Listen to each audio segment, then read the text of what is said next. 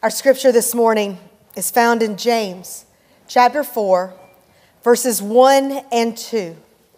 James 4, verses 1 and 2. Hear now the word of God. What causes fights and quarrels among you?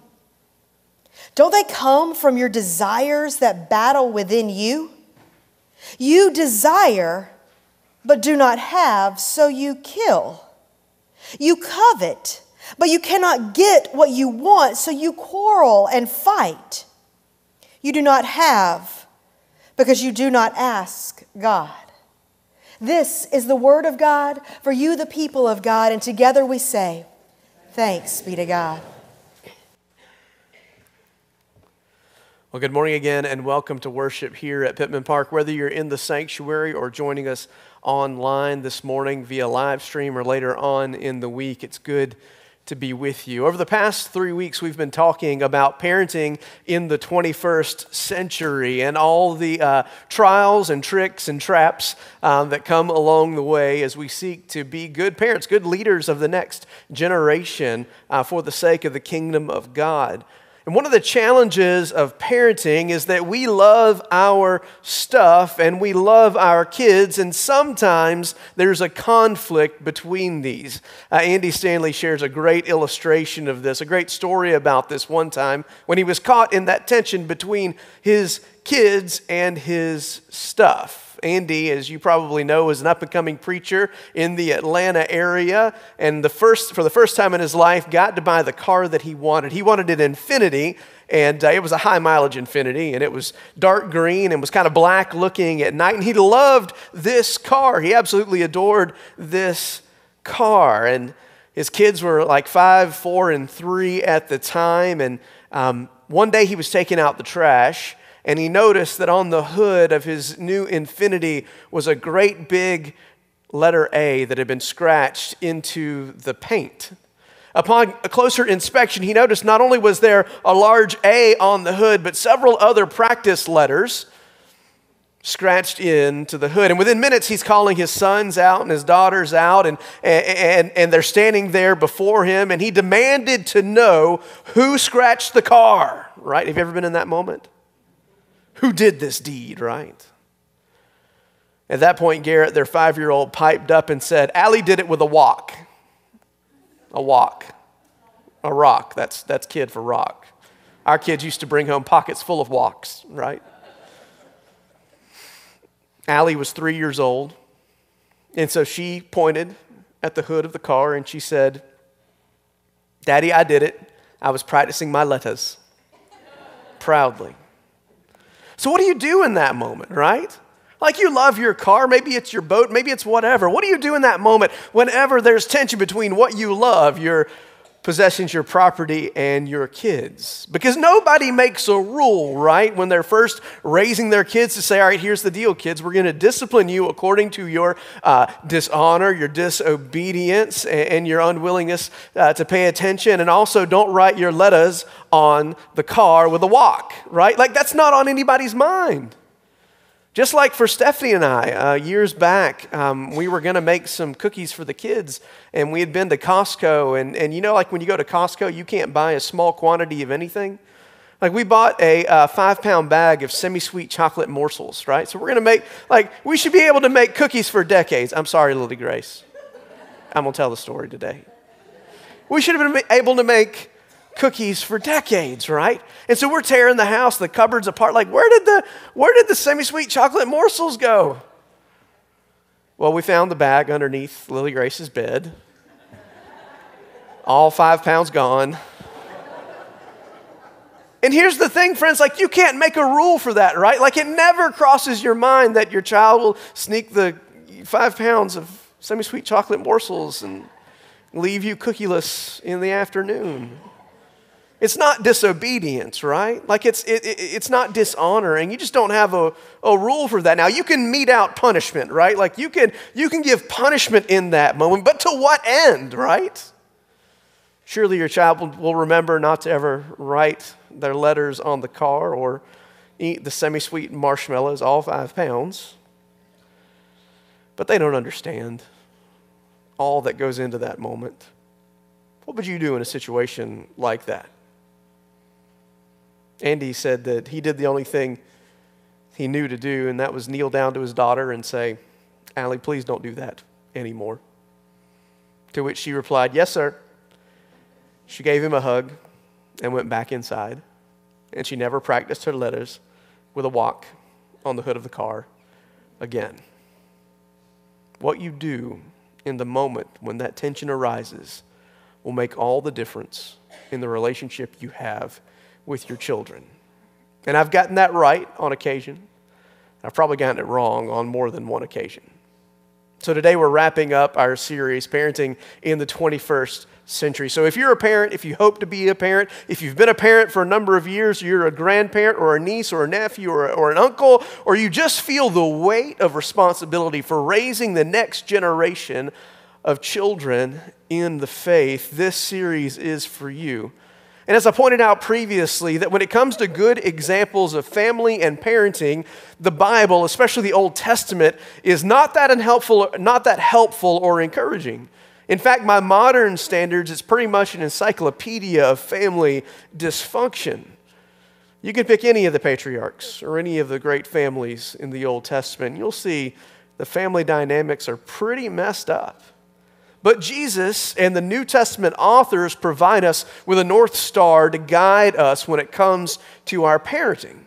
And while Jesus never talked about parenting directly, he laid the foundation for New Testament parenting when he laid the foundation for New Testament behavior by giving us a new command. This is called the law of Christ. Jesus says, "A new command I give you, to love others as I have loved you."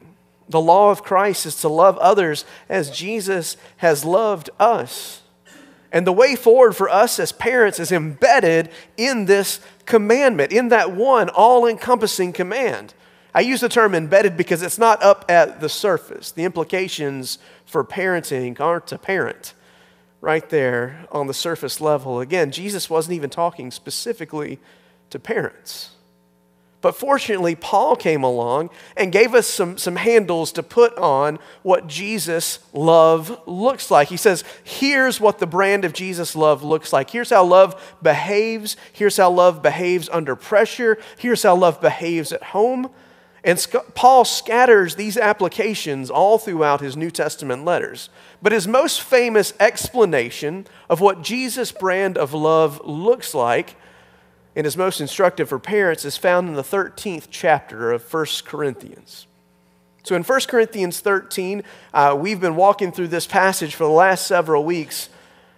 In verse 4, he says this, "Love is patient," and that was enough for one whole sermon right there, right? Love is patient. We got stuck there because parenting often falls apart with our patience. Then last week, we made it through 3 more applications, and that is that love is kind. And kindness is loaning people our strength and not reminding them of their failures. It's loaning our kids our strength rather than reminding them of their weakness and failures. Then love does not envy, it does not boast, and it is not proud. Then we spent a lot of time on this next one. Love does not dishonor others. Honor and mutual respect are at the heart of every mutually satisfying relationship. So honor is a better goal than obedience, because obedience always asks the question, how much can I get away with? Right? How much can I get away with before I get punished? Honor points us in an entirely different direction. It points us back toward making the relationship right and lifting up others ahead of ourselves. Picking up where we left off last time, Paul follows up the honor discussion with a similar idea when he writes, "Love is not self-seeking. Love is not easily angered. Love isn't selfish. Love puts the interests and the needs of others first," which, let's be honest, if we put others first, that would solve most of our relationship problems. Then Paul connects the dots for us by addressing what is perhaps the most common expression of self-seeking within the context of relationships, and certainly within the context of parenting, when Paul says that love is not easily angered. Now that word angered is a particular term that Paul uses. It's a cooking term, in fact. It's translated in other places in the Bible as stir. So Paul is literally saying here in 1 Corinthians 13 that love isn't easily stirred up. Here's the question, parents, grandparents, aunts, uncles, parents down the street. Is your anger easily stirred up? Is your anger easily stirred up? Do your kids ever get you stirred up? It's such a great term because when you're cooking and you stir a pot, what are you doing? You're getting the vegetables off the bottom, right? Like you're getting them off the bottom and back up into the top, up to the top of the pot that you happen to be stirring. The stuff on the bottom comes to the top. How about this? Have you ever bought natural peanut butter? You know what I'm talking about? We did this one time, didn't we? Just once. Because when you buy natural peanut butter, it looks great when it's sitting there on the shelf. Then you take it home and it promptly separates itself, right? The peanuts go to the bottom. Then there's that buttery stuff in the middle, the smushed peanuts. Then on top, there's like 2 inches of oil. You've seen this, right? You've bought natural peanut butter? And so if you want peanut butter and it's of the natural variety, you go to the pantry with your spoon in hand and commence a 30-minute process of stirring up the stuff inside of the cup, right? Right? That's why we only did it one time. Because when I want peanut butter, I want to open up the cupboard and there'll be Jif in there and I can have a scoop of peanut butter and that will be that. But no, with the natural peanut butter, you have to get in there and work for it, right? Like you've got to stir that stuff up. The peanuts have to come from the bottom and the oil has to go from the top to the bottom of the jar. And that 30-minute process leaves you frustrated and sweaty and not the least interested in eating peanut anymore. When we stir a pot or the natural peanut butter, we aren't creating or adding anything new to the mix. We're not adding anything in that moment. We're just surfacing what was already there to begin with. You're just bringing the peanuts from the bottom to the top, and the oil from the top, you're pushing it down to the bottom. You're picking the rice from the bottom of the pot and bringing it up. What was there was already there to begin with. And I know you don't want to hear this, but speaking from personal experience, it's not our kids that make us angry. Our kids just stir up and bring to the surface the stuff that's already within us. And friends, they do it better than anybody else. It's in moments when our kids stir us up that we finally understand our own parents, right? Because we stirred up what was already in them. We brought to the surface stuff that was in their heart that maybe they did or didn't end up dealing with. So Paul tells us, love, true love, is not easily stirred up. It's not easily angered.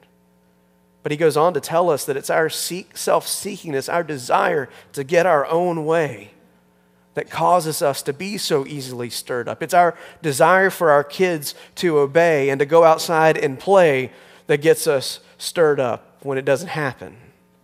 The truth is, no one has ever made us angry. They just stirred us up. Having our emotions stirred is inevitable. And chances are, in each stage of parenting, you will discover a new best way to regain perspective and recharge your emotional batteries because your kids are going to stir you up in a different way. Every season of parenting is like that. At least that's my experiencing so far. While I'm on this, talking about emotions and how we deal with our emotions, parents, it's important for you to talk to your kids about the emotional side of your life. Don't hide it. Don't pretend. Being emotional isn't weakness. That's humanness. One child psychologist put it this way. He said, it's scarier for a child to have a parent who is struggling and doesn't talk about it versus a parent who is struggling and does talk about it. That's Eli Leibowitz. It's scarier for a child to have a parent who's struggling and doesn't talk about it versus a parent who is struggling and does talk about it. So have age-appropriate conversations about the emotional side of life because it's healthy for everyone. It's healthy for you. It's healthy for your children, your grandchildren. Our kids need to hear us say that it's okay to feel and express their feelings. After all, somebody's going to come along and stir their pot.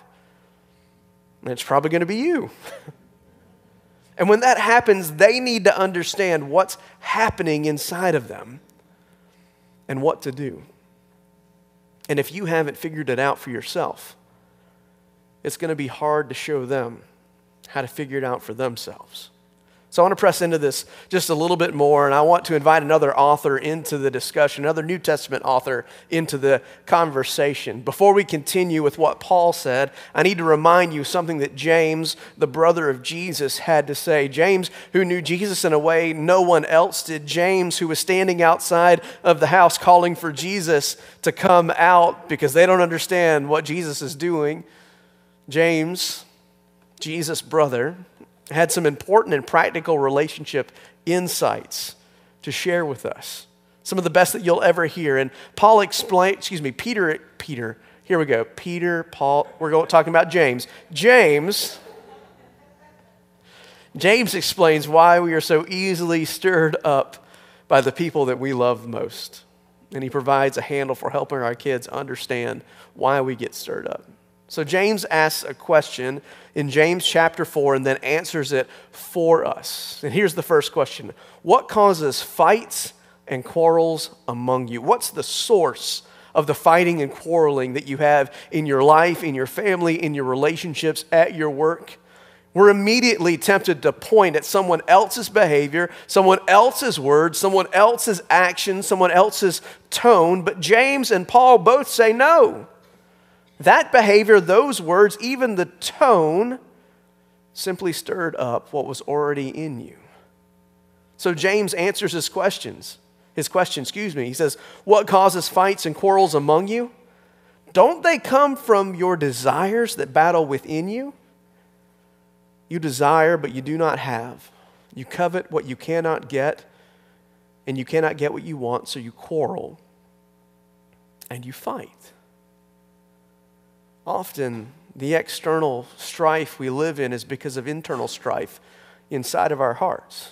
The warring passions inside of us, the source of our anger, our quarrels and conflict is often that we're not getting something that we want. Parents, I'm not pointing the finger. I'm speaking from personal experience. Often it's our internal conversations that dictate our external behavior toward our children and toward our spouses. And it's difficult. It's difficult when this involves our children. What would help me is when I would step back long enough to remind myself of this simple but powerful idea. I was and I am a much better parent when my internal conversation would go something like this. Jonathan, in the midst of the heat of conflict, Jonathan, be honest. Part of the problem is you're not getting what you want. You want them to do their best. You want them to pay attention. You want them to quit picking on each other. But Jonathan, you are part of the reason why you're so stirred up. And the reason you're about to say things you'll have to apologize for later is because you're not getting what you want. Admit it, Jonathan. Own it. And when I own my slice of the conflict, when I own my piece of the problem, what happens for me internally is that the temperature begins to come down. James is right. Fights and quarrels erupt when somebody isn't getting what they want, deserve, desire, or need. So parents, husbands, and wives, own your slice of the conflict so you can lower the temperature. Own your slice of the issue so that we can have a reasonable conversation. That's why I suggest that you get in the habit of stopping the conversation and saying when it's appropriate, you know what the problem is? I'm not getting what I want. I'm not sure there's a more valuable relationship principle to teach and to model for our kids than the reason behind every conflict they will encounter with someone, or usually two someones, isn't getting their way. The reason we find ourselves in conflict is because one of us or both of us or all of us isn't getting our way. And so Paul says to the church in Corinth in 1 Corinthians 13:5, he says, listen, love isn't easily angered. It doesn't get stirred up. But love is also not self-seeking. It's not easily angered. It recognizes what's really going on. We have to get this right as parents because our words, they weigh so much. We talked about this some last week. When we allow our emotions to take over our mouths, we talk to and react to our children as if they have the context and the capacity of an adult. And the truth is, they have neither. Worse, we wouldn't dream of talking to another adult the way that we talk to our kids sometimes. Am I right? When we do that, adults that are around us chalk it up to us having a bad day. Our adult friends look at us and think, what's wrong with you? But our kids, they process our anger as what's wrong with me. That my mom or my dad or my grandma or my grandpa talked to me that way. So are you easily stirred up? Are you willing to admit that the peanuts at the bottom of the jar or the vegetables at the bottom of the pot were already there? Will you be willing to pause and acknowledge that you have a slice of the conflict because you aren't getting something that you want? And yes, what you want from and for your kids is probably good for them. But the frustration, the emotion, and the anger all stem from something you aren't getting. You're not getting what you want. Own that, because that's good parenting. So Paul says in 1 Corinthians 13:5, love is not self-seeking, it's not easily angered, or put another way, when love is not self-seeking, it will not be easily angered. But there's more. Paul's not through with us here in 1 Corinthians 13. He says this, he says, love keeps no record of wrongs. That's difficult for a parent, right? Because we're used to keeping a record of everything that our kids do. But there's no win in reminding our kids of their past failures. They already know what those failures are. And besides, parents, that's a bit of a power play. When someone holds your past over you, who's in the elevated position? And if you're a parent, you're already in an elevated position with your children. There's no need to open the filing cabinet and the journals to point out all the places they've fallen short. Friends, that's also true in your marriage. There's no need to open the filing cabinet. That's not what love does. Forgiving, and even if you have to pretend to forget, is always your best bet. Not to mention, it appears that that's exactly what God does for us, because He loves us in spite of the ways that we have fallen short of His high standard. He loves us in spite of the ways that sin and brokenness have informed the way we've thought, spoken, and acted toward Him and toward the people around us. God forgives and forgets that which we've done because His grace is sufficient to save us. But Paul continues on. He says, love does not delight in evil, but rejoices with the truth. Love loves to catch and celebrate when people are doing the right thing. Love doesn't delight in or feel a sense of victory at catching people doing the wrong thing. There's plenty of those moments when you're a parent, friends. You can always catch your kids doing the wrong thing, and you can punish all those moments, or you can choose a different tact and celebrate the good that you see. Celebrate when your child is doing the right thing. Celebrate when they get it right. Love isn't reminding anyone, especially your children, of their past failures. It's celebrating the good that they do. And I want to celebrate you again this morning for the way that you loved our community on Wednesday night. You didn't have to keep giving out candy. Kelly, you didn't have to keep making, cotton candy. I mean, the lines that were backed up from the trunks back to the church were incredible, but the line that extended from the cotton candy down to the end market at Fair Road, that was shocking.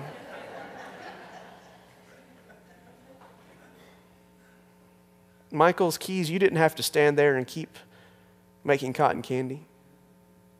You chose to celebrate with the people who were on our campus, celebrating this community. You chose to love and to keep pressing in. And I love that about you guys. I love that you were willing to keep going because you saw the joy that what your contributions were bringing. You saw that one more piece of candy lit up a child's face, that one more trip on the hayride helped them to have an incredible experience. You saw that by giving, that you were able to receive blessing after blessing. Thank you for loving and celebrating. Paul continues on in verse 7. He says, love always protects. Love always defends. Love stands guard. Love keeps bad things out. Knowing how to protect our kids, y'all, is really hard, especially as they get older. Between social media and friends, it's hard to know how to protect our kids without being overly protective. And you're not going to get this exactly right. We're not getting this exactly right. We're trying real hard with Addie and Lily Grace. But I can tell you, if you're going to go one way or the other, you're better to err on too much protection than too little. But once you've established protection, relax your grip slowly, because it's easy to grant more freedom. But it's difficult to take away freedom once it's been given. Trust your gut and know who your kids' friends are. One more thing on this. Freedom should have very little to do with age. Here in the state of Georgia, something miraculous happens when you turn 15. The state entrusts you with the responsibility to operate a motor vehicle. Did you know that? That a 15-year-old can get a learner's permit? That's going to happen in our family in...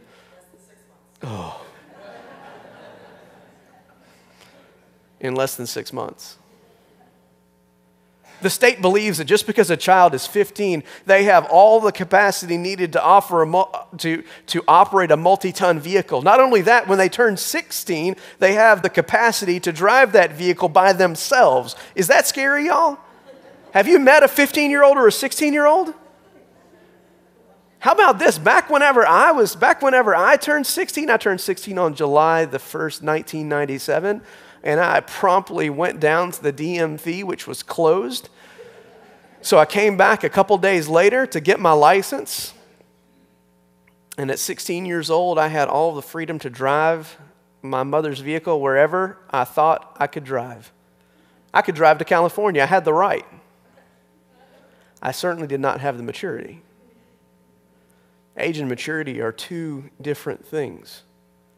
And parents, you know when your children are mature enough to take on new responsibilities, so stand your ground. Just because everybody else is getting an iPhone doesn't mean they need to get an iPhone. Just because everybody else has Snapchat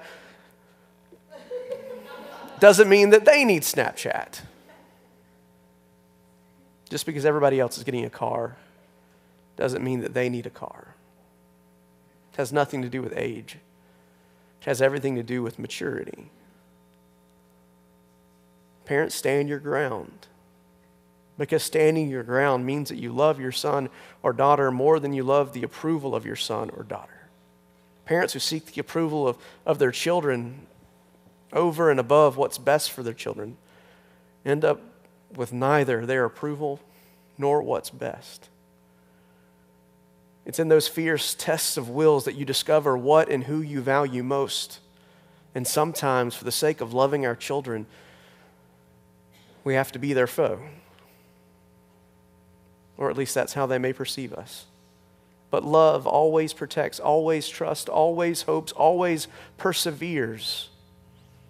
Sometimes love has to protect fiercely. But wrapping up our discussion, I want you to remember that there's no such thing as a perfect parent or as a perfect child or a perfect family. Honestly, you don't even want perfect kids, because a perfect kid would not want to hang out with you or me, because we're all imperfect. We're all imperfect. What we need, friends, is to choose to discipline and to love our children toward a healthy relationship. Discipline and love them so that they'll continue to relate to us. This is what our Heavenly Father did for us.